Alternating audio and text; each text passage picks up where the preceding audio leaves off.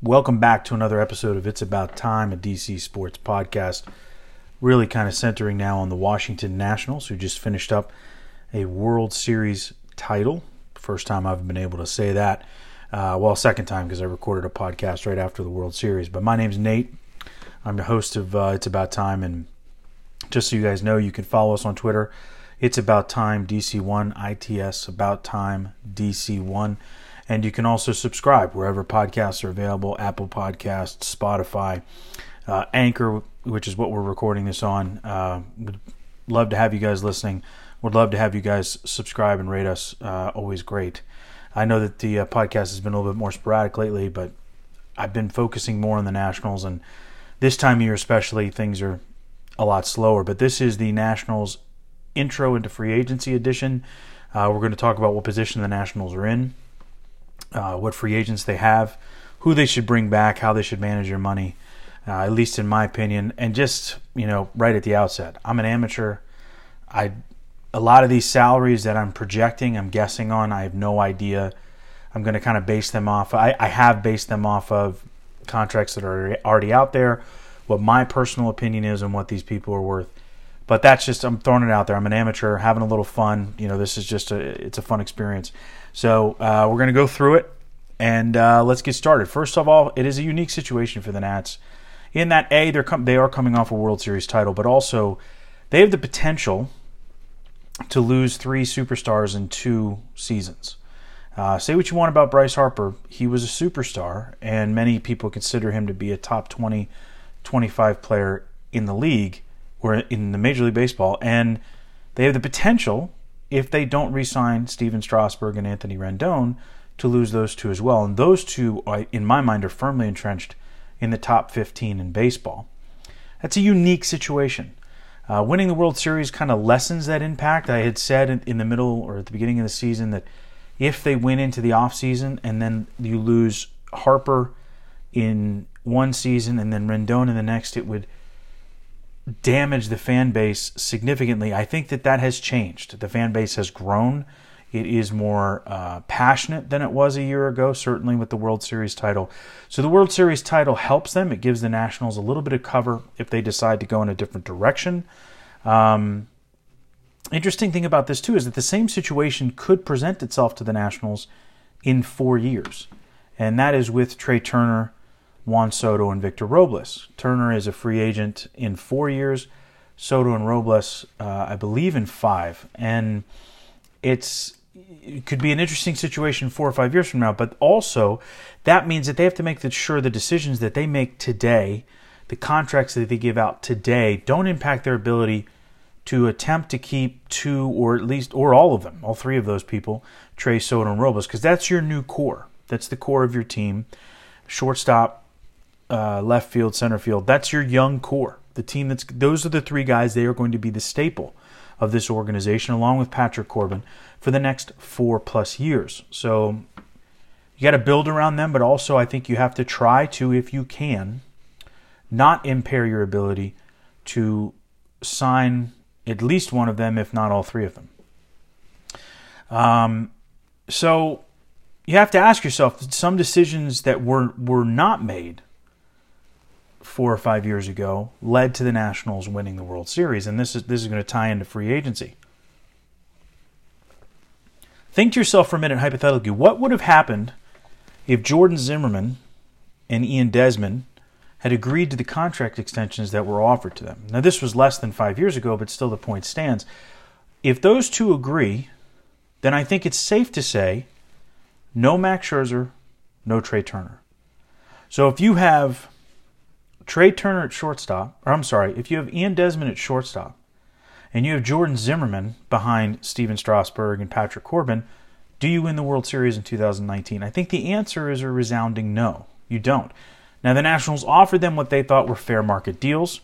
They offered Jordan Zimmermann, I believe it was 5 for $100 or 5 for $105. He only got $5 million more total, so $1 million a year with Detroit, but Detroit gave him the full no trade. Jay Zim wanted the full no trade, and the Nationals weren't willing to give it to him because they wanted to maintain flexibility. Desmond was offered a fair market deal, or at least what the Nats thought was a fair market deal. Many people said it was a little bit below. Desmond famously or infamously came out and said that he wasn't just accepting or going after a contract for himself, but he didn't want to set a precedent that would impact future free agent shortstops. I respected the decision at the time. Desmond has a terrible walk year with the Nationals, ends up signing a 1-year, $8 million deal. I think it was $8 million with the Rangers. Proves himself with the Rangers as an outfielder and then gets his long-term deal with the Rockies. Listen, Jay Zim and Ian Desmond were beloved here. They're still beloved here. They're folk heroes because they were part of the first winning team, the first playoff team that the Nationals fielded. And they're beloved here. They will always be, every time they're announced here, they're going to get an ovation, all of that. But I think it's safe to say that nobody would trade Max Scherzer for Jordan Zimmermann, and nobody would trade Trey Turner for Ian Desmond. So the same is said now when you're looking at the people. Now the Nationals have two big free agents, Steven Strasburg, Anthony Rendon. It's funny, one's a starting pitcher, one's a position player. They're both either in the middle of their prime or just getting into their prime, and it's an interesting decision because Rendon will most likely get 7, maybe 8 years. Strasburg will get 6, maybe 7 years, taking both of them into their late 30s. Do you make that decision knowing that it could impact your ability to sign Juan Soto to an extension, to keep Victor Robles, to extend Trey Turner? All of those things have to be taken into account, not just the current money, not how it affects 2020 or 2021. So all of that is very interesting to me. And just to kind of flash back in time, 2014, you look at the core of the team then. This is 6 seasons ago. The core of that team, the team that we love so much, Wilson Ramos catching, Adam LaRoche was at first base. Ryan Zimmerman, if you remember that year, he only played in 61 games, but he was a utility guy. Played some left field, which was very interesting. Danny Espinosa, the aforementioned Ian Desmond, Anthony Rendon, Bryce Harper, Denard Span, and Jason Worth. All of those players were beloved by the Nationals fan base, and none of them, with the exception of Anthony Rendon, were on the 2019 World Series winning team. Ryan Zimmerman, who was a utility player that year, was on the team, but that's it. So you look at the 2019 team, who will forever be immortalized in D.C., as they should be. And you have to also decide with that, who do we bring back? You don't want to mix nostalgia and reality. So who do you bring back, and who do you have to say goodbye to? We've already said goodbye to Gerardo Parra. The Nats took a very, very small gamble, very, very small, with Yan Gomes. They said, we don't want to pay you $9 million this year. We're going to pay you $1 million buyout. And they got him back. 2 years, $10 million. They saved $3 million in 2020, and they got an extra year of Yan Gomes. Keeps that catching tandem together again, he and Kurt Suzuki, in 2020. Great move. I think that they expected that to happen, but it was a minor risk in case some team kind of swooped in and gave him a deal that he couldn't turn down. So these are decisions that Mike Rizzo and his staff have to make now, because they have a lot of holes to fill. Don't get me wrong. The Nats have a lot of holes to fill. So let's get into their payroll. Who do they lose? How much were they, according to Baseball Reference, how much were they impacting their payroll last year? You start at the top with the big boy, Steven Strasburg. $38.3 million was his price tag on the payroll last year, just the way his contract kind of worked out. He opts out of the 4 years, $100 million remaining on his contract. He had to, because he's worth significantly more than that. He'd be a fool not to. So he's a free agent, but he was $38.3 million against the payroll last year. Ryan Zimmerman, $18 million. He's going to be significantly less than that. Big benefit to the Nats. They'll probably be able to get him back at a significant fraction of that, but that comes off of the books. Anthony Rendon, his final year of arbitration, $18.8 million is what he made. He also free agent. Howie Kendrick, in the second year of a deal, was making $4 million. Matt Adams, $3 million. The Nats bought him out, did not exercise his second-year option. Yan Gomes, we've already talked about. He made $7.1 million last year. They paid him $1 million to opt him out of his contract, but then they brought him back 2 years, $10 million. Brian Dozier was making $9 million, and by the end of the year, he was a almost non-existent player, really. I mean, the last month of the season, really, once Asdrubal Cabrera joined the team, he had been relegated to pinch hitting. He wasn't really starting anymore. So Dozier was making $9 million. I mean, we all loved Dozier, the way he danced to Calma. The end of the parade, when he's on stage, rips his shirt off, starts dancing to Calm. But we all love Brian Dozier. Will forever be part of this Washington Nationals team. But he's making $9 million last year. He's overpaid. And then three guys who total $10 million of payroll who had zero impact on the Nationals World Series team. Kyle Barraclough was $1.725 million. When I say zero impact, he played, but he didn't play well. The infamous Trevor Rosenthal, $7 million last year. And then Jeremy Hellickson at $1.3 million, who got hurt and never saw the field again. He was in the bullpen kind of as a long man, emergency man at the end of the season, but we never really saw him again after the summer. So all of that total, those guys who are now free agents, Strasburg, Zimmerman, Rendon, Kendrick, Adams, Gomes, Dozier, Barraclough, Rosenthal, and Hellickson were a total of $108.2 million of payroll. That's more than half of the Nats' payroll. The Nats' payroll last year just barely eclipsed $200 million. So the Nats have money to play with. Now they have players going into arbitration. Their salaries will go up. So I've kind of ballparked it, even with the Gomes signing, that the Nats have somewhere in the neighborhood of $85 to $90 million in 2020 salary to throw around. If they're going to stay at the same level, stay under the luxury tax, stay at the same level, which I think they're going to do. So with that in mind, you have to think to yourself, all right, what do you have to think about? We've already kind of talked about this. Juan Soto is arbitration eligible in 2022, so his salary is going to start escalating very quickly after 2022, unless the Nats extend him, which I'm a big fan of. I think the Nats should go to him a la, Ronald Acuna with the Braves, or even, Ozzie Albies did the same thing. Look to an 8-9 year deal, buy out the first 2-3 years of his free agency. He's so young that if you gave him a 9-year deal now, he still hits free agency at 30. And you make it worth his while. He gets paid more at the front end, probably underpaid at the back end. I don't hate that idea with Juan Soto. And I think the sooner you do it, the better, because the way he's playing, his price tag's only going to go up. And the Nats should have learned the hard way what price tags going up can do to you. Because had they given or offered Anthony Rendon a reasonable extension in the spring of last year, they would have gotten him for probably $8 to $9 million a year less. They probably could have gotten him for around $24 million a year, whereas now Rendon's probably looking closer to $32 or $33 million a year. So I think with Soto, you strike while the iron is hot with him, but also in a situation where you still have 5 years of team control, and you say to yourself, this is a guy, we want him to be part of our team forever, and you pay him. You pay him what he's worth. You pay him. And then you might even consider doing the same with Robles. You should definitely be able to get Robles for a lot less. I would consider doing the same thing with him. But again, Juan Soto is free agent eligible after 2025. The same can be said for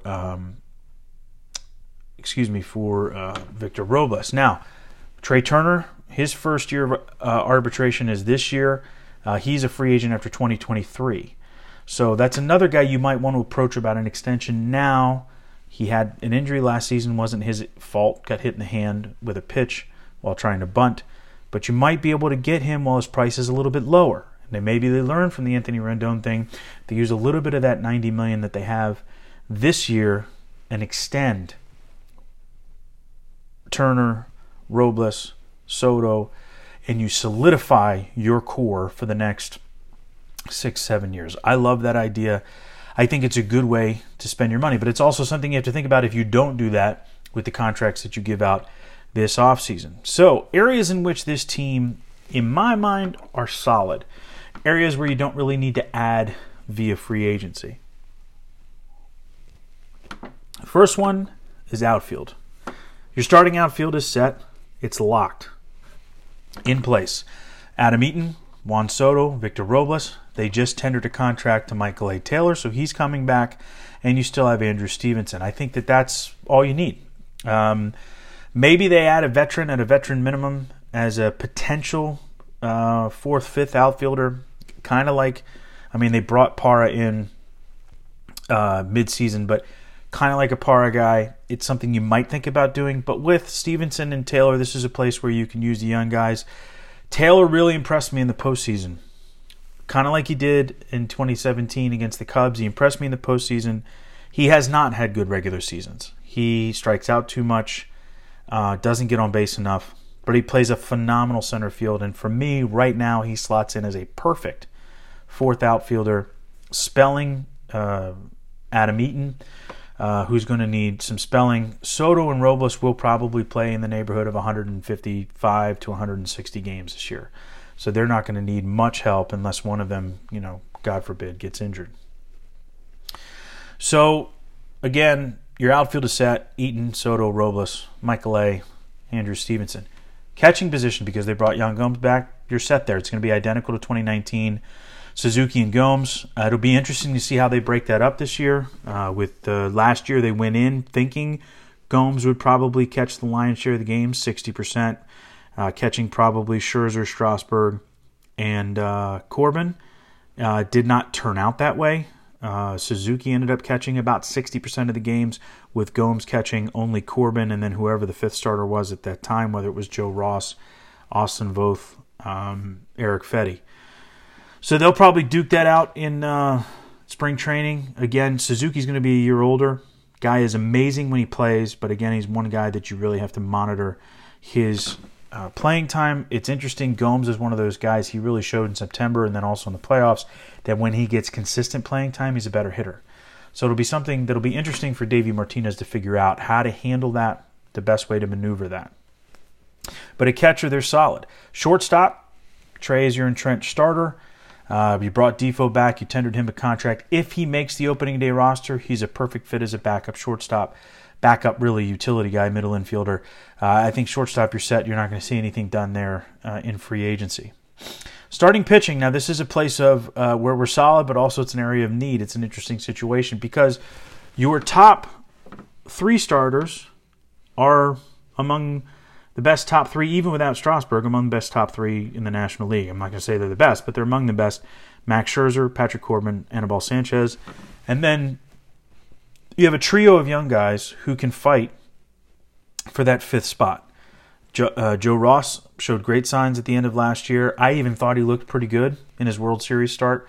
I happened to be at that game, but I thought he looked pretty good. I mean, he kind of got screwed on the home run to Correa. He had him struck out, and then he gives up the hanging slider for the home run. But I think Joe Ross is a solid option. He's now, 2 years removed, I believe, from Tommy John. He might be ready to take off and really assume that fifth role. But you also have Eric Fetty, and you have Austin Voth. And Voth looked pretty good at the end of last year as well as a solid 4-5 pitcher for them. So they have three guys that can fight for that fifth spot. So when I say they're solid, they don't need to add a fifth starting pitcher. Now we go into the biggest needs. Number one for me, starting pitcher. And the reason why is you have a guy in Steven Strasburg who is virtually irreplaceable. There's one pitcher on the market that you could realistically replace him with, and that's Garrett Cole, but Cole's going to be more expensive. Strasburg had a 6.5 WAR season last year, 3.32 ERA, 209 innings pitched, showed a lot of durability, but the real time, and 251 strikeouts, by the way, nothing to sneeze at. The place he really shined, and a place that it's so hard to find guys that can do this, he was lights out. Absolutely lights out in the postseason. One of the greatest postseasons of all time, wins World Series MVP. Strauss, to me, has to be the Nationals' number one priority going into the offseason. And I think he is. I think the way it sounds, they're waiting on him. He and Boris want to see what else is out there, what kind of contract is out there. If I was a guessing man, I don't know the man myself, but if I was guessing, I think he wants to stay in D.C., especially because his hometown team, San Diego Padres, have basically waved the white flag and said, we can't afford you. I think he wants to stay in D.C. He moved his family here full-time, but I do think he's also kind of seeing what's out there just so he can maximize his earning potential. I've got no problem with that. I think there's a great chance that he's back with the Nationals, but I think he also should be their number one priority. Today, Zach Wheeler is already gone. To be honest, I wasn't interested in him anyway. The Nationals historically have just destroyed Zach Wheeler. He had a phenomenal last 6 starts of the season that really lowered his ERA into a more palatable zone. He has had 2 seasons of durability coming off of Tommy John, but he also does have a history of injury problems. He is too inconsistent for me. He is not in the class of Steven Strasburg or Garrett Cole, and I believe that the Phillies overpaid him. They gave him 5 years and $120 million. So he's making more than Patrick Corbin, or right around Patrick Corbin money. I'd rather have Patrick Corbin. So Wheeler's off the board. Cole Hamels also signed with the Braves a 1-year, $18 million deal, very similar to the deal that they gave Dallas Keuchel last year. I like Cole Hamels. I think he's a very serviceable kind of 3 guy, maybe 2 guy in certain rotations, but he's a 3 guy. Really, still has good stuff. He's going to be consistent for you. I like Cole Hamels. Not somebody that I would think that would fit with the Nationals on a 1-year deal. Again, not a guy, to me, also that can fully replace a Steven Strasburg. So, if Strauss signs somewhere else, he met with the Yankees today. I don't know how many teams are actually interested in him because of his price tag. He's also 31. In July, he'll be 32. He has some injury history where he's, last year he was completely durable, but he has missed time in previous seasons. How many teams are all in at his price tag? I don't know. The Yankees might be if they don't get Garrett Cole. I don't think they're in if they get Garrett Cole. I don't think they want to spend $65+ million on 2 pitchers. So his market might be a lot smaller than we think it is. But if he signs elsewhere, if the Dodgers, who apparently have been interested in him, the Angels maybe, the Yankees, those are probably the 3 big ones. Maybe Texas comes in and tries to make a big splash. But if he leaves, who are the alternatives? Well, Garrett Cole is an alternative. If you were prepared to pay Steven Strasburg $30 or $31 million a year, what's the harm in paying Garrett Cole $3 or $4 million more than that at $35 million a year? I don't think, and again, these are all estimates. These are all my amateur opinion of what you could get. But if you were willing to pay Steven Strasburg 30 to 31, why wouldn't you pay Garrett Cole? And I think that's why Mike Rizzo and the Nationals reportedly have told both Steven Strasburg and Anthony Rendon, listen, guys, we need an answer. Kind of like they did to Bryce Harper last year. They gave Harper a deadline. He didn't meet it. They went out and got Patrick Corbin. They're like, we got money to spend. We want to spend it. We don't want to wait for the market to set itself and for people to be unavailable. I think they've done the same thing with Strauss. So option 1 would certainly be Garrett Cole. I don't think that they have a shot at Garrett Cole. I think that a team like the Yankees, potentially the Angels, which is Garrett Cole's hometown team, I think they're going to throw a boatload of money at him, and I think it's going to price the Nationals out. And I think, again, Strauss, homegrown guy, the franchise loves him. I believe that he loves the franchise. I think it's a match made in heaven. I think he comes back. I think what they're doing right now is they're doing their due diligence before signing a deal with the Nats to make sure they're not leaving any money on the table. That's where I stand. However, if we're going to go down this road, if Cole's not an option, Strauss is gone, who's left? Well, Gio Gonzalez. He's out there, free agent. You got Hyun-Jin Ryu, who had a good year last year, had a great first half, kind of fell off in the second half for the Dodgers. Dallas Keuchel is available, signed a 1-year deal with the Braves. He was okay, not great. He also did not have a full spring training, and he kind of had to ramp up mid-season, so I don't really hold that against him. I think that he'll get a decent deal this year. And also another Brave, Julio Teheran, is available. But all of them, significant steps below Steven Strasburg. Do not replace him. Now, if you want to talk about a guy who to me is in that second tier below Cole and Strasburg, and I think would be a better option even than Zach Wheeler, who's already signed, is Madison Bumgarner. Now, a lot of mileage for Madison Bumgarner. I get that. He's only 30 years old. He'll be 31 in August. I get all of that. However, I also get that he's thrown 1,846 innings since 2009. It's a lot. He started pitching technically when he was 19, but his first half season in the major leagues was when he was 20 through 18 games, 111 innings pitched. But last year he had 34 starts, 3.90 ERA on a bad team. Threw 207 2/3 innings, 203 strikeouts. He's a crafty lefty who has big game experience. Arguably one of the greatest postseason pitchers in history. He could replace Strasburg in the postseason. Now, is he going to replace him in the regular season? Probably not, but he could replace Strasburg in the postseason. So if you're going for an option B/C, Madison Bumgarner might be your guy. He's probably going to get a contract maybe slightly less than Zach Wheeler just because Wheeler's a little bit younger, also has less mileage on his arm. But I think you could probably get Madison Bumgarner for somewhere in the neighborhood of 5 years, $110 million, maybe $120 million. And again, would be a discount because they were planning on paying. I'm sure that they have it kind of penciled into their budget. They were planning on paying Strasburg somewhere around 30 to 31. I think the Nationals should, well, I'll get to this in a minute, but I think the Nationals should say to Strauss, 6 for 180, let's do it. Make you a Nat for life, essentially, because your contract will be up when you're almost 37. Let's make you a Nat for life. I think that's probably the likely thing that happens. He might want that 7th year like Scherzer got. They are around the same age. I believe that Strasburg's a little bit older. Strasburg, yeah, a little bit. They're about the same age. They are about the same age as when Scherzer signed his big deal. So he might be pushing for that 7th year. That might be a sticking point. But again, Madison Bumgarner, there are worse second options and a rotation, a front four of Scherzer, Bumgarner, Corbin, and Sanchez. You could do a lot worse. The Nationals would still be one of the favorites to win a National League East with a rotation like that. All right, let's go to third base. Another area of need. Obviously, Rendon leaving, potentially going to make $32 to $33 million per year. Could be over 7 or 8 years. Arenado got 8 years. Arenado 2 years younger than Anthony Rendon, but still got that big contract last year.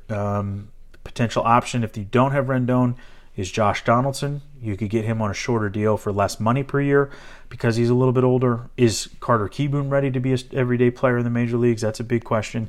You have some lower cost options. Neil Walker, who can play really first base, second base, third base. You have Ben Zobrist. He's 39, but he can play first base, second base, third base. You can even throw him in the outfield at one of the corners. Maikel Franco, who the Phillies did not offer a contract to, he's available. The old Panda, Pablo Sandoval, is available, and Todd Frazier. So you have some big names, especially Sandoval, Frazier, Ben Zobrist. Those would be your lower cost options, significantly lower cost options at shorter terms. If you can't get Rendon, Rendon is the prize. Donaldson would be second prize. It seems like it's going to be moving pretty quickly. It seems like the Braves are very interested in bringing Donaldson back. So I think that's also same deal with Strasburg. It's the reason why Rizzo and the Nats have kind of put a clock on it. And they said, we need to know pretty soon, which is not the way really Boris operates. So that the Nats can pivot from Rendon to Donaldson if they need to. And then they'd be fighting a division rival in the Braves for Josh Donaldson. Second base, another big need. You have a huge hole there. You've lost basically 3 guys that played second base for you. Not basically. I mean, you lost 3 guys. Howie Kendrick, Asdrubal Cabrera, and Brian Dozier. All 3 of those guys play second base. Options for the Nats. Howie and Cabrera could come back as a tandem. Howie's not an everyday player. He's even admitted that. Cabrera, they could kind of share time there. They would also help at first base because both of them can play first base. You could kind of have 3 guys that are manning first and second. Dozier could also come back if he's willing to take a significant pay cut. I'm not sure where he is with that. He's not a $9 million a year guy anymore. He's probably in the neighborhood of $3 to $5 million, in my opinion. So he could come back. Lower cost options, you got Jonathan Scope. Again, Ben Zobrist, Neil Walker, and then Joe Panik, who finished the season last year with the Giants, or not the Giants, with the Mets, but he's played most of his career with the San Francisco Giants. And then first base. I think this is the smallest question mark because Ryan Zimmerman was at the debut of the documentary, World Series documentary the other night, and he said, I made my position pretty clear. I only want to play here or I'm going to play more golf. Essentially he's saying, I'm only going to play for the Nats. I'm not going anywhere else. They're going to come to an agreement. It's just a question of how much money it's going to be. Zim's coming back at a team-friendly price. The real question is you need a platoon option for Zim. Do you want a left-handed hitter, a power hitter, left-handed? Then that would be Matt Adams. That would be Mitch Moreland. Are you looking to have like a Howie Cabrera Zim split up first and second base? If you have, between those 2 positions, you need to eat up, 324 games. Howie can probably play about 120 if you're really getting a lot out of him. Zim's probably, let's say, 90. That's 210, and then Cabrera could probably do 120. So you're going to get most of the way there, and then maybe Defoe fills in the rest. That's another option. Eric Thames, big power hitting right-hander, played for the Brewers for the last several years. And then Greg Bird, left-hander that played for the Yankees, who's a free agent. So those are the other options at first base. Zim, I think, is like a 99% chance to come back unless they just can't agree on terms, but I don't think that that's going to be an issue. And then it's just going to be a question of who they want to platoon with Zim, because Zim is clearly not an everyday player, and you also have to build in the potential for Zim spending some time on the injured reserve, because unfortunately that has been his reality for most of the last 5 or 6 years. So the final one would be bullpen. That's always a concern. Daniel Hudson was the big loss in the offseason, joined at the trading deadline. He's a guy I'd like to see them bring back. Plenty of options. The bullpen is such a crapshoot. Josh Hader is an available trade piece, apparently, if you're willing to give up your entire farm system. Nats are bringing back some good arms. I mean, you still have Wander Suero coming back. He was used a lot last year. I hope he's used a little bit less this year. Hunter Strickland is coming back. They tendered him. Great stuff. You just hope that they said, I read an article the other day that said they were already in the process of fixing him. They've kind of identified where his inconsistencies are. So we'll see with Paul Menhart and their pitching staff some improvement, some consistency from Hunter Strickland, because he's got great stuff. I mean, high velocity fastball, pretty good breaking ball, a guy that could be a big asset. Obviously, you have Sean Doolittle coming back. They picked up his option. So they have some good arms coming back. And Tanner Rainey, who, if he takes a step forward, could be a great eighth inning option for the Nats. But they're going to have some holes to fill. I mean, Fernando Rodney's gone. He picked up a lot of innings at the end of the year. Daniel Hudson picked up a lot of innings. Sad news this week, Coda Glover, who did not pitch for the Nats this year, but was a promising young arm for them who could never stay healthy. He, at 26, announced his retirement. That was a bummer, man. I like Coda. He had great stuff. Had the mentality of a closer. Really had the mentality to be a future closer for this team, and it just didn't work out due to injuries. So he's unfortunately had to retire. But the Nats bullpen, as always, is a question mark. Rizzo has had a kind of a checkered past with the bullpen, but he made some nice moves. They do have Elias coming back as well. He's under team control. So, but adding a piece or two to the bullpen, maybe bringing Huddy back, and then one other person to solidify the back end of the bullpen would be great. I think Hudson, a combination of Hudson and Doolittle closing out games for you, pitching the eighth inning, would be a welcome sight in DC in 2020. So, real quick, I'm going to take some water here. But Nats have, let's say, about $90 million to spend.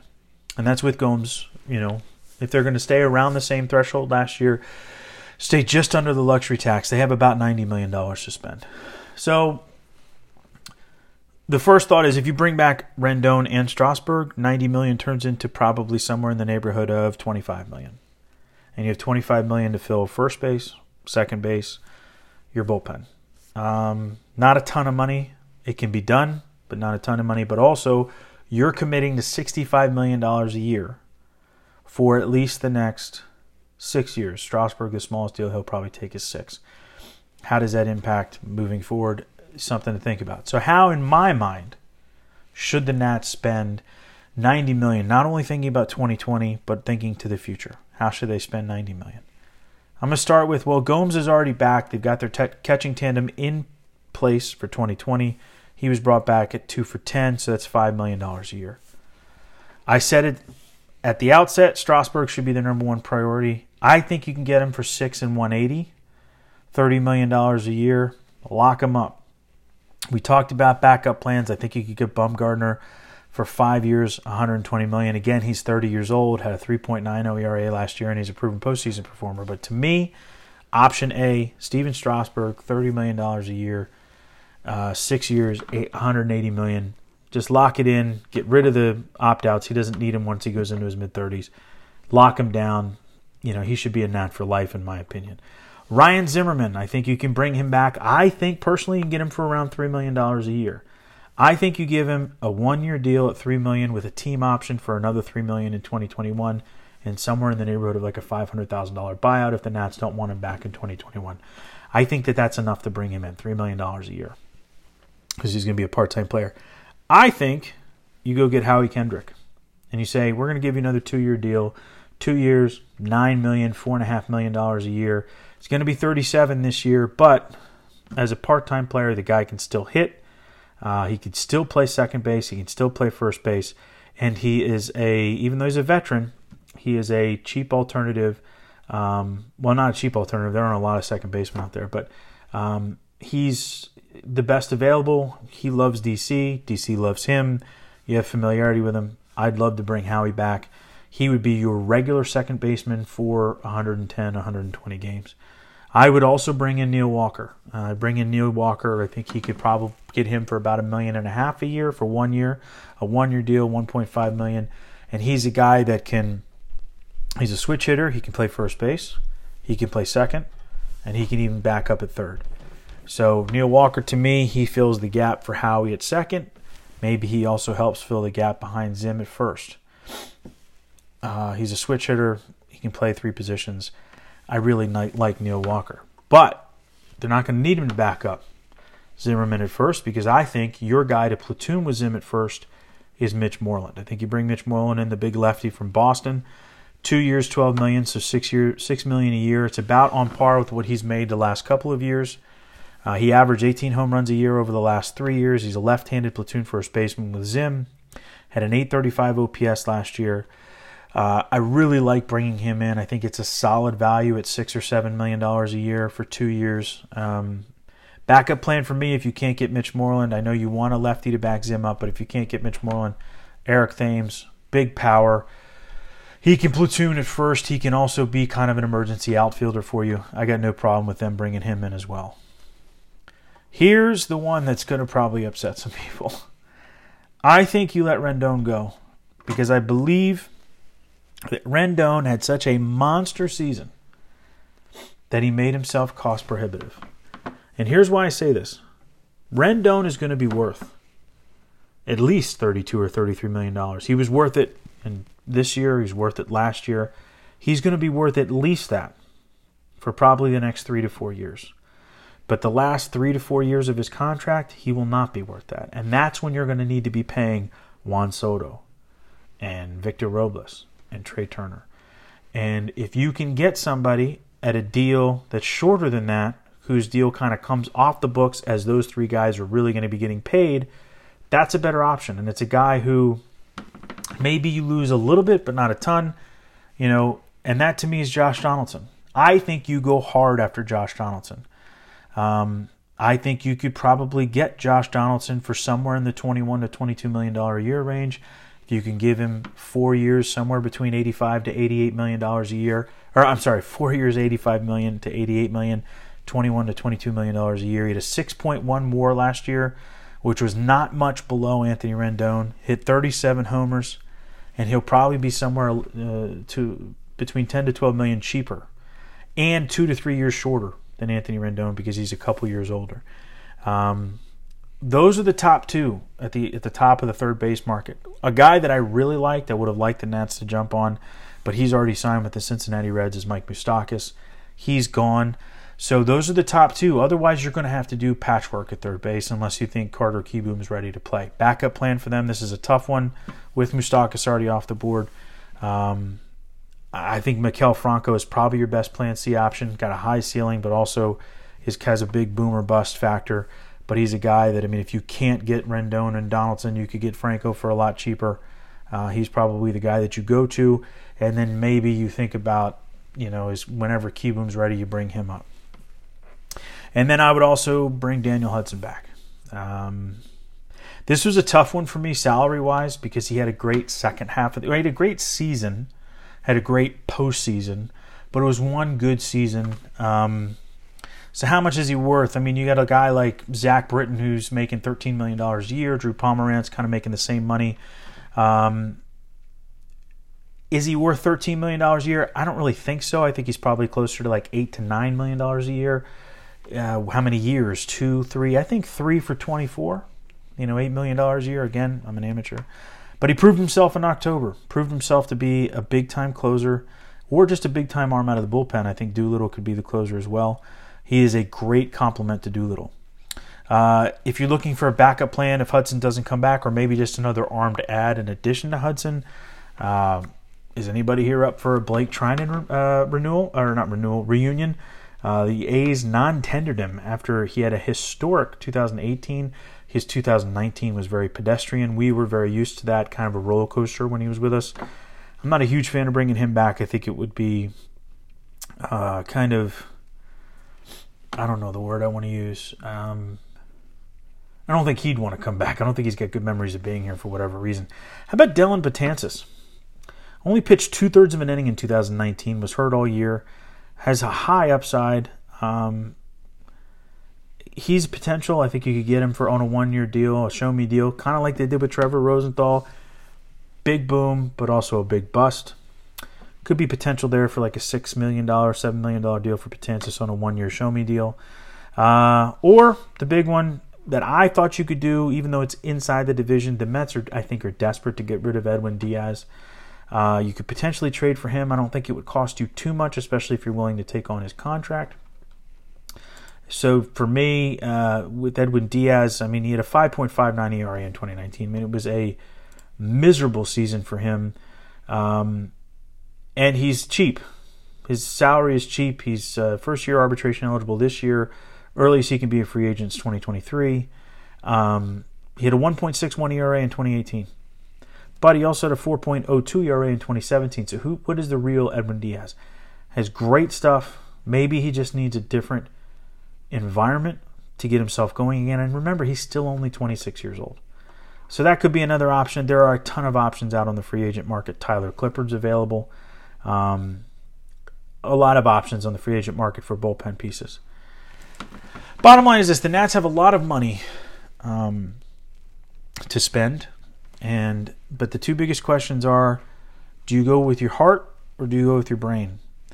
Because Rendon and Strasburg have gigantic pieces of the Nationals' heart. Strasburg, in my opinion, more so than Rendon. He's been around longer. He was the first big draft pick the Nats had, other than Ryan Zimmerman. But the 2009 really signaled the start of the turnaround for the Nats. The shutdown in 2012 and 2017 pitching sick against the Cubs.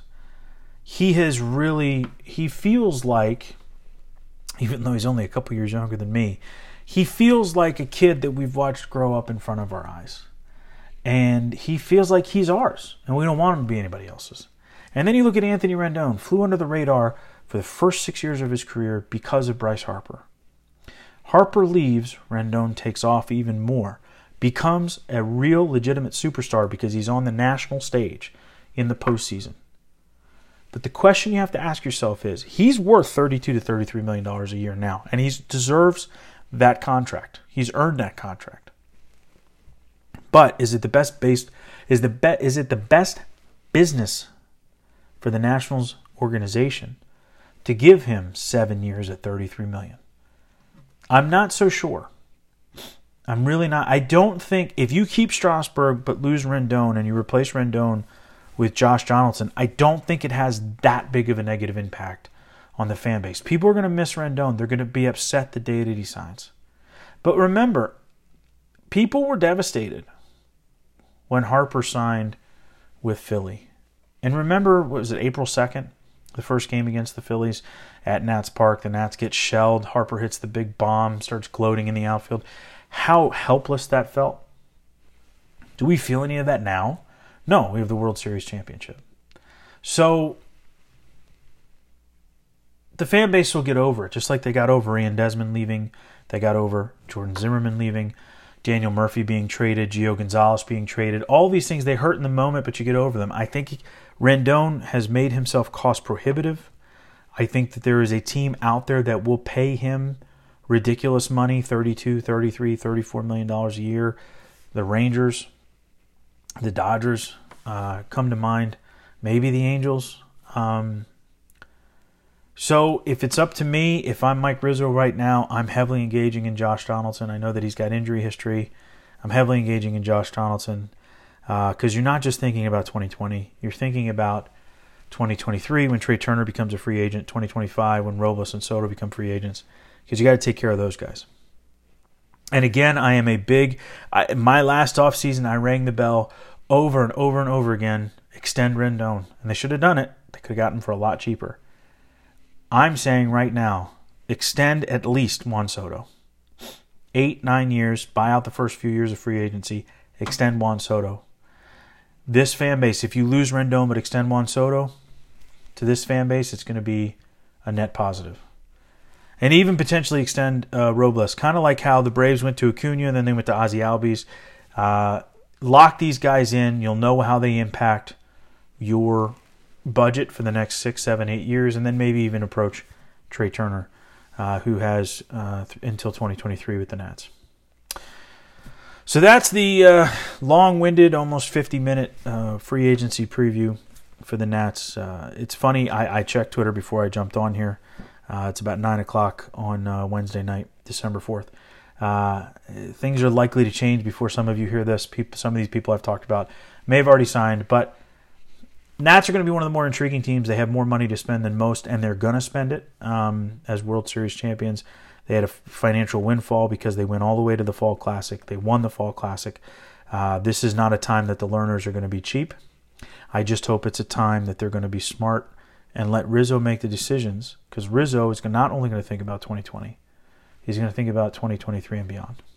And that's what we want. We want to continue to be one of the most competitive teams in baseball. As Rizzo has said, put a 90-ish win team on the field that always gives us a chance to make the postseason. And then once you're in the postseason, just like in 2019, you got a chance to win it all. And the Nats have given us 8 years of that. I'd love another 10 years of that. So let's keep it rolling.